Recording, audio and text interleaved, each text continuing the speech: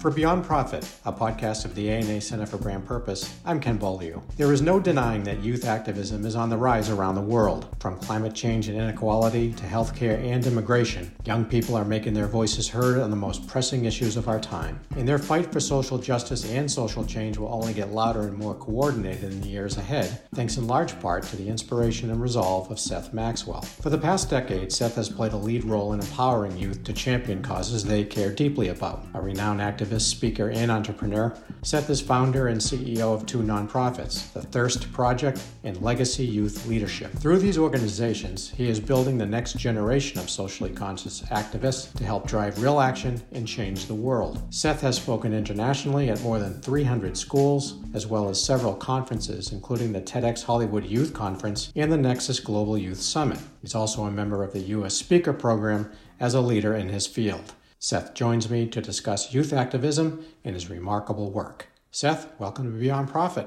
Thank you so much for having me. Thrilled to have you here. So, as I mentioned at the top, Seth, you've long been empowering youth to make a tangible impact in the world. Was there a particular life experience that set you on this course? Yeah, so initially, before I had ever started a nonprofit, before I ever really began intentionally working with my peers or young people, I first learned about the global water crisis when I was about 19 years old. I was living in Los Angeles, and a friend of mine was the first person to expose me to this issue, which at that point, there were about 1.1 billion people in the world who just didn't have access to basic, safe, clean drinking water. And I was struck by how massive in scale this issue was, but also how I, as a relatively well-educated 19-year-old, had never really heard about it before. And so I started talking to my friends, galvanized them to help put together some different events around our city to raise awareness of this issue and get people talking about it. And so one day we took to the street of Hollywood Boulevard to raise awareness and have as many conversations with people as we could about the issue. And there were two people that day who met us and exchanged info and said, hey, would you guys come to our school? Basically tell our friends what you told us. We want to see if we can do something similar. And so we went and spoke at those two schools, kind of forgot about it until about a month later, those schools called us back and said, hey, we did fundraisers and sent checks to us amounting to over about $12,000. And that was really the moment, if you're asking about a catalytic moment, you know, for working with young people, that we realized there was tremendous untapped potential in students and young people our age around this issue. And so we created the Thirst Project initially, aimed at helping to activate our peers around the issue of the water crisis. Did that reaction surprise you at all? I mean, initially, yes. Initially, because I think there is this idea in culture and even amongst young people themselves, there's this idea that there is a order of operations that we all have to follow, that you're born, you go to school to get good grades, you get good grades to get into a good college, you get into a good college to get more good grades, presumably, to get a good job, to make lots of money, to buy lots of cool stuff, and then die.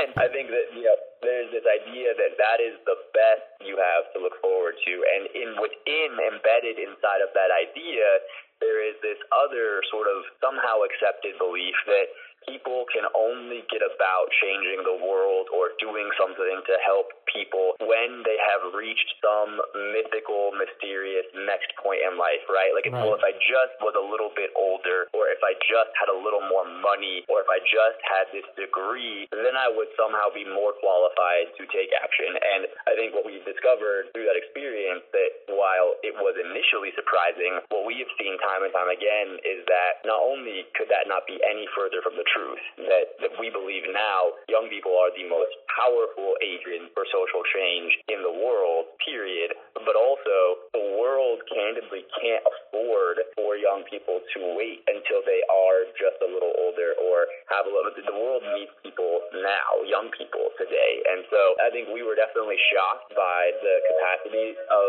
our peers at the time, but now we know that isn't abnormal. That is simply what young people are capable of. Seth, what did you personally learn early on about being an activist? What type of advice do you have that would serve others well today? And were there any stumbles along the way? Oh man, I literally could do multiple podcasts about nothing but all the stumbles. So yes, there were lots and lots of stumbles. But I think as far as advice for activists starting out, if you are passionate about something, if there is an issue that breaks your heart, that you know you have to do something about, that you feel called to take action in, the first thing I would say is don't ignore that feeling. Don't ignore that call. I think it's so easy, again, for us to get lulled into normal life of just going through that order of operations, of working, making money, buying stuff, whatever, and thinking, well, someone else will deal with this problem. Someone else will help raise money for that, volunteer for that, give their time, their expertise. And there are so many issues, whether it be climate change, racial justice, inequality, the water crisis, that need all of us to come together to build a world that truly works for everybody. And so I would say number one is don't ignore that drive or that feeling. But number two, I would say, again, don't fall victim to the belief that the work of social good is relegated only to those of us who do it for a living, only to those people who are nonprofit professionals. It takes everyone to build the world we all want to be a part of. And so I would say find a group that is tackling the issue you care about and help them. I mean, every cause, every organization is in desperate need of more resources, more support, more people. And so I would say find those people who are in alignment with you, who share that heartbeat for the issue you care about, and give of yourself, give of your time. If you have the resource to do so, give of your money, give of your skills to help grow those initiatives. So while you said that we could use a whole podcast on your stumbles, I am curious, maybe perhaps talk about one that really influenced your life. I think this kind of, ties back to the other question about a piece of advice, but I think if I ever did anything well, it was knowing all of the many, many things that I was not good at and finding people who are great at those things and surrounding myself with them. And so I am painfully aware of all of the many, many things that I either knew nothing about when we began or have still got so much to learn, and try to find people who are excellent at those things, excellent at finance, excellent at operations, excellent at marketing, to ask of them to help guide where we will go. And I would say that's probably the best piece of advice I can give for someone building something starting out. But I think one of the things that shines a light on one of those early stumbles was, admittedly, when we started Thirst Project, initially, relative to the water crisis, we did not know what we did not know.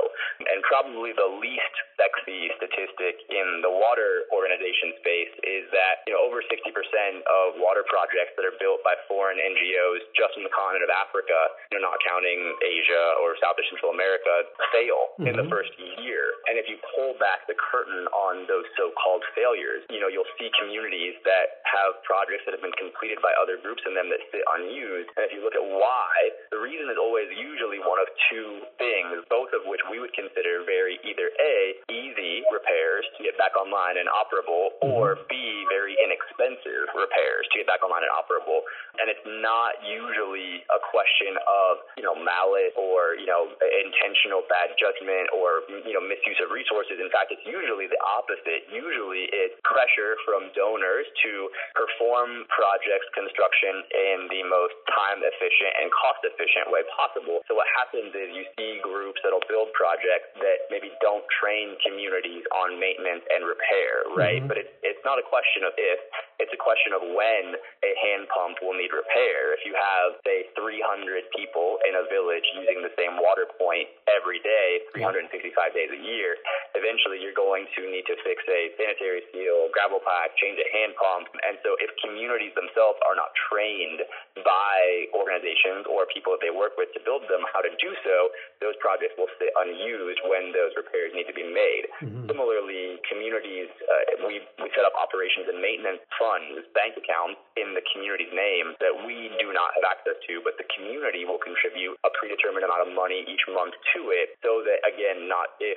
but when hand pumps need repair or something like that, not only should communities know how to make those repairs, but they should have their own funds independent of us set aside to do so. But while that sounds really great, we did not know that early on. So admittedly, when we first began, we were exclusively a funding organization. So we would say, hey, we raised money from a school. We had $10,000, $20,000, $50,000, and we would go to other groups that were building water projects and say, hey, what do you have in your portfolio of projects that we can donate to and fund? Again, because we did not know at that time what we did not know, we didn't know to ask, why is it that perhaps perhaps maybe one group elected water committees made up women and men from the community that they trained on maintenance and repair, but another group did not? Or why did one group do hydrology and groundwater surveys before they built projects to determine the best location to build projects, but another group didn't? And so after about 2 years, we pushed pause on funding any project, and we created our Water Project Technical Board, which is a group of civil engineers and hydrogeologists who now oversee from start to finish all of our implementing practices in the field to try to ensure for sustainability. But that was not a reality for the first 2 years of the organization's history. So, in light of all the challenges that we face today, and you rattled off a few, and I did it at the top as well, would you say that there's no better time for young people to use their voices to change the world when you look perhaps back at the last 5 or 10 years? Absolutely. Yeah. It's not any wonder. If you think about the world that we live in today, we have hardwired this generation, and beginning with the millennial generation to Gen Z and the emerging generations beyond, if you look at this perfect storm that's been created, you have first and foremost, really beginning with the upper end of the millennial generation, was the first generation where such emphasis was placed from day one of those people's lives on the idea that everyone needed to go to college. We accept that as if it's always been the case, but the reality is not. And you have, for the first time ever, this very highly educated, however, number two, one of the most under or unemployed generation of our nation's history. And so you have this very highly educated but very under or unemployed group of people who are aware of issues that their counterparts and other generations may never have been aware of, certainly to the degree of comprehending them, as well as have the time on their hands to take action around them. And number three, you have the most globally connected generation that our world has ever seen. This is a group of people who grew up playing video games, having chat in chat rooms with people in other countries, in India, in Bangladesh, learning about people and friendships that they developed in communities experiencing realities that perhaps their adult or, other generational counterparts never had before. Right. So this highly educated, highly under or unemployed, highly globally connected generation who, number four, if you look at the way we have programmed this generation, Sesame Street, a few decades ago, shifted the focus of all of their educational programming from emphasizing just ABCs and 1, 2, 3s to really emphasizing empathy and sharing and caring. And so we have literally, with all of these factors, hardwired this generation to be aware of and be moved to take action around solving problems that perhaps their other counterparts in previous generations maybe just weren't equipped to do. I would say it's easy to get discouraged by so much of the turbulence in our world today, so much of it can feel like our world is just shaking around us with injustice and pain, and yet I think it's easy to look at that and ask, man, why have these problems never been solved before? Why are we still living in this? And I think the encouragement I would give to young people is these problems have never been solved because there has never been a generation before that was quite equipped to solve them, and these moments exist because they have been waiting for you to meet them. Right. Tell me a little bit about the legacy youth leadership and why that's near and dear to your heart as well. I've really shifted most of my focus. I still, am involved in overseeing a lot of the work at Thirst Project, but I've spent the last several years really building this new organization we recently launched called Legacy Youth Leadership. And, over the better part of a decade at Thirst Project, we built our school programs. There are lots of great water organizations, but what made Thirst Project unique is that we were the largest youth-led water organization in the world, really. And so at its height, we had in the 2019-2020 school year, between our school tour and all of the schools that had clubs and chapters that would raise awareness and funds to build water projects, we had about 360,000 high school and college students who took action to help us end the water crisis. And we committed to those students to give 100% of all the money they raised directly to build projects. So we were a pretty amazing group of donors led by our board and sponsors who funded all of our operating expenses. And in that model, it was always really easy to point to the impact we made in the lives of the people who we served with the water crisis, right? It was always really easy to go, well, this is the impact we made on the water crisis. We brought this many people safe water. We reduced waterborne diseases by this percentage. It it was much harder to point to and articulate the impact we made in the lives of students and young people. But we knew we were making it. We knew it because I quite literally got letters from students who I never met before saying things like, thank you so much for starting Thirst Project. If it wasn't for Thirst Project, I don't know what the highlight of my senior year would have been, which is beautiful, but it's really qualitative. And so I, about 2.5, 3 years ago, locked our schools team in a room, and I asked the question that thankfully nobody ever asked this way, but I said, guys, apart from using young people as ATM to fund water projects, which, sure, in and of itself could be noble, what is the value we provide, not to the people we're serving in the communities of the water crisis, but what's the value we provide to students? And so we set out to define and measure that value, and we realized after working with our own team and working with a couple social scientists here at some universities in LA that we determined that from the time a student took action with one of our programs to the time that they completed it, there were about 14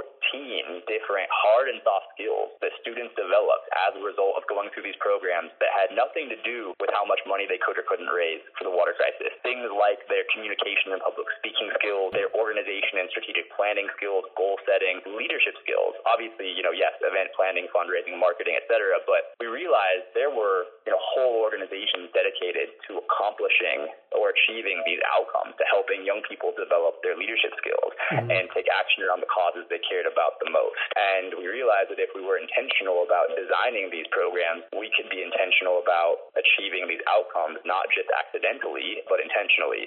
And so to give each mission, the one being to end the water crisis for Thirst Project, the other being to develop a socially conscious and active generation of young people and develop their leadership skills, to give each one of those the resources and attention and energy they deserved, we created Legacy Youth Leadership. Now, are there specific tools that you're providing these kids to help them reach their goals? Absolutely. So what's super interesting, too, having been able to spend, more of my focus for the last couple of years on the legacy side, is that it was very much the case that our goal on the Thirst Project side was always how much money can we raise to build water projects. That was the goal, right? Because there was a direct correlation between how much impact we could make on the water crisis based off how much money we raised. But what was so interesting was that because fundraising was one of only 14 different hard and soft skills, that it was no longer the sole outcome we were looking at as a measurement of success. And that when we built these programs, right, so we still lead a school tour that is organized by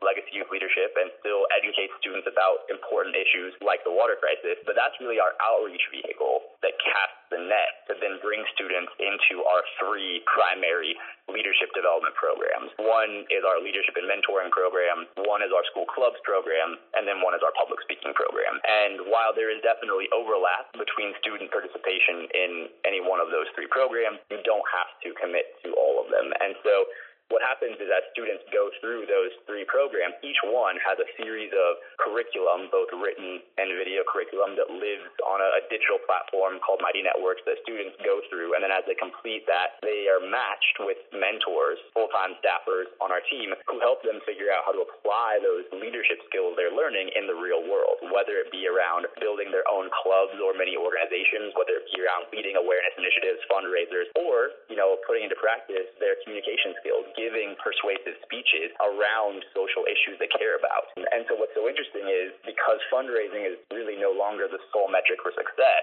it allows us not only to provide these programs and these tools we've built to students to help them develop. Yes, the byproduct for them is that they are making an impact on important causes like the water crisis. But because of that shift, we can now actually disproportionately be intentional about trying to position these programs in front of schools that have either historically been underserved, who haven't had as much access to these kinds of programs before, whether those be lower income schools, schools that are predominantly schools of color. Because again, the outcome we're looking for is not just how much money can you raise for a cause. The outcome we're looking at is how can we develop your leadership skills, and then the application of that is what you do around a cause. What's the reaction been from the schools that you've reached out to? Has it been overwhelmingly positive? Absolutely. It's been really, honestly, exciting and rewarding. I think, again, we knew for the longest time, before we started building what we've been testing with Legacy, we knew we were making impact in students' lives. But again, almost accidentally. Initially, we thought we're the vehicle to help us in the water crisis. And we realized as time went on, yes, the impact that we were making on the water crisis was incredible, but the impact we were making in the lives of students was almost more powerful, and that as much as the world needed those students And so I think schools are so tapped and so tapped. Every teacher, certainly in the public school system, is overstretched and under-resourced. And so I think to be able to come in and provide manpower and staff and free resources and support to help provide access to this kind of social emotional development, to provide this kind of access to these kinds of tools that help students not only improve as citizens, but academically, it's been really encouraging to see some of our legacy schools who've been with us for a long time really celebrate and encourage this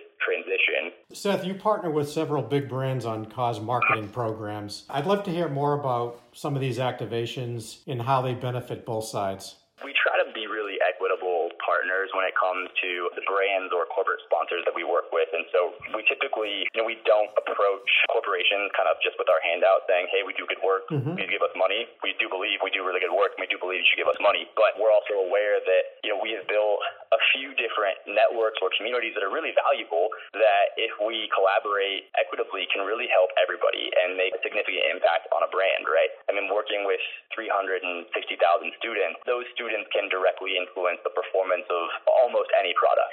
And so we've done a number of different, to your point, cause marketing campaigns where we will partner with brands and help position either the brand and our partnership or their product in front of our students in a way that is really important for us, feels authentic, doesn't feel like just slapping a logo on a race car, but that also has a very clear marketing value and ROI for our partners. So a good example, one of my favorites, we did a campaign a year and a half or two ago around the release of the most recent Transformers movie, Bumblebee. And so what we did was, rather than approaching Paramount Philanthropic or, foundation or CSR department for charitable giving, we approached their marketing department and said, hey, we know the demographic that you're targeting for this movie is our audience. We're incredibly data-driven. We try to keep really robust profile data on our students. We know that we are overwhelmingly female. About 74% of our students are female. About 52% of them are 17-and-a-half-year-olds. So it was right in the demo they were targeting for this audience, for this movie. It was the first Transformers movie they wanted to shift to a primarily female audience. And so we basically created a marketing campaign for the movie that we did all the heavy lifting for as the organization, just like any other marketing agency would have done for them. The difference is when they gave us the money they gave us to do it, rather than going and buying cars like marketing agencies or whatever for our executives, we did good work. And so the structure was really fun. We shot a series of commercials that were styled as PSAs with John Cena, where he said, in our movie, Bumblebee seeks refuge from a Decepticon attack in a small California beach town, but yet in real life, there's something far more dangerous than Decepticons.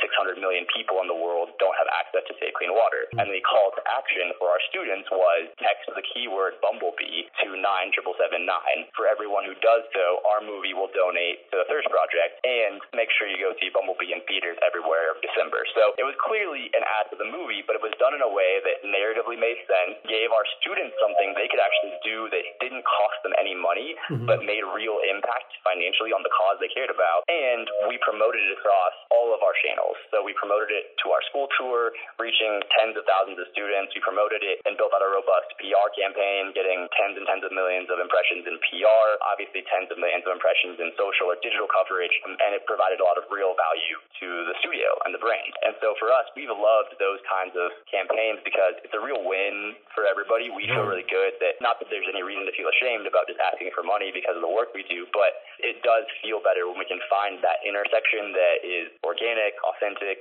natural, and actually helps everybody. Sure, absolutely. Seth, are you happy with the strides that brands are making in terms of being more purposeful and trying to make a difference in the world? Yes, absolutely. I think there is a rightful and understood cynicism and criticism of brands for the most part from consumers. I think what's so interesting is not news or anything revelatory, particularly millennials, Gen Z, and emerging generations, they can smell from a mile away when something is performative. And so I think, there's I think earned distrust in a lot of ways of corporate CSR strategies or philanthropic initiatives. But I think what's so interesting is the external pressure from the world that we live in that is forcing brands to be socially conscious, to be clear on what they take a stand on, if they take a stand on anything, and then back up the impact they make, whether that's having really strong and clean supply chains that don't damage the environment, whether that's providing fair wages to the people who make their product, whether that's doing good in the communities they're part of, or or, helping to advocate for causes that students or young people care about. I think all that's really encouraging. And I think I had a conversation with some students a couple weeks ago where we had this very conversation. And they sort of held me to task into the fire and said, how do you feel comfortable sort of providing this value or positioning these brands in front of us as young people when so many brands are really not trustworthy? And, I think there's an interesting and important conversation to be had around impact and around sincerity. And I think that while it's absolutely true that there are a lot of really bad corporations, there are a lot of really good corporations that are doing or are trying to do a lot of really good things. And so we try to find those groups that we can work with to help them reach their CSR goals or marketing goals and help us do the work we want to do of changing the world. And I think that as time goes on, we're seeing more and more of that sincere, authentic integration in a way that's really encouraging. So lastly, Seth, we've heard you talk about the great work that you're doing, and I certainly applaud you for that. But what do you find most inspiring of everything that you do right now, and what's next? Oh man, I'm so excited about what's coming next with Legacy. We have just barely scratched the surface of some of the new programs we want to build out to help young people realize their goals, and I think what we can be as a resource to students to build the world that they want to be a part of. And so, as far as what I'm excited about what's next, I'm really excited to continue in the next 2, 3, 4, 5 years, building these programs. Very little is sacred as far as how we accomplish this mission right now. So I think as far as our product, so to speak, goes, I'm in pretty regular meetings with our education team, figuring out what actually helps our students, what we need to completely throw out and do differently. And that really is fun to me. So I really love that. But I love seeing the impact of students as far as my favorite part of our work. Like I love seeing a young person go from maybe never having had the confidence or even having the ability to understand where to go look for information about how to objectively construct a persuasive piece of information about a cause they care about, learn how to do so, and then have those conversations or those presentations in front of their school or with local businesses that they help organize to make change in their own communities. Like that's just so inspiring and so exciting. And so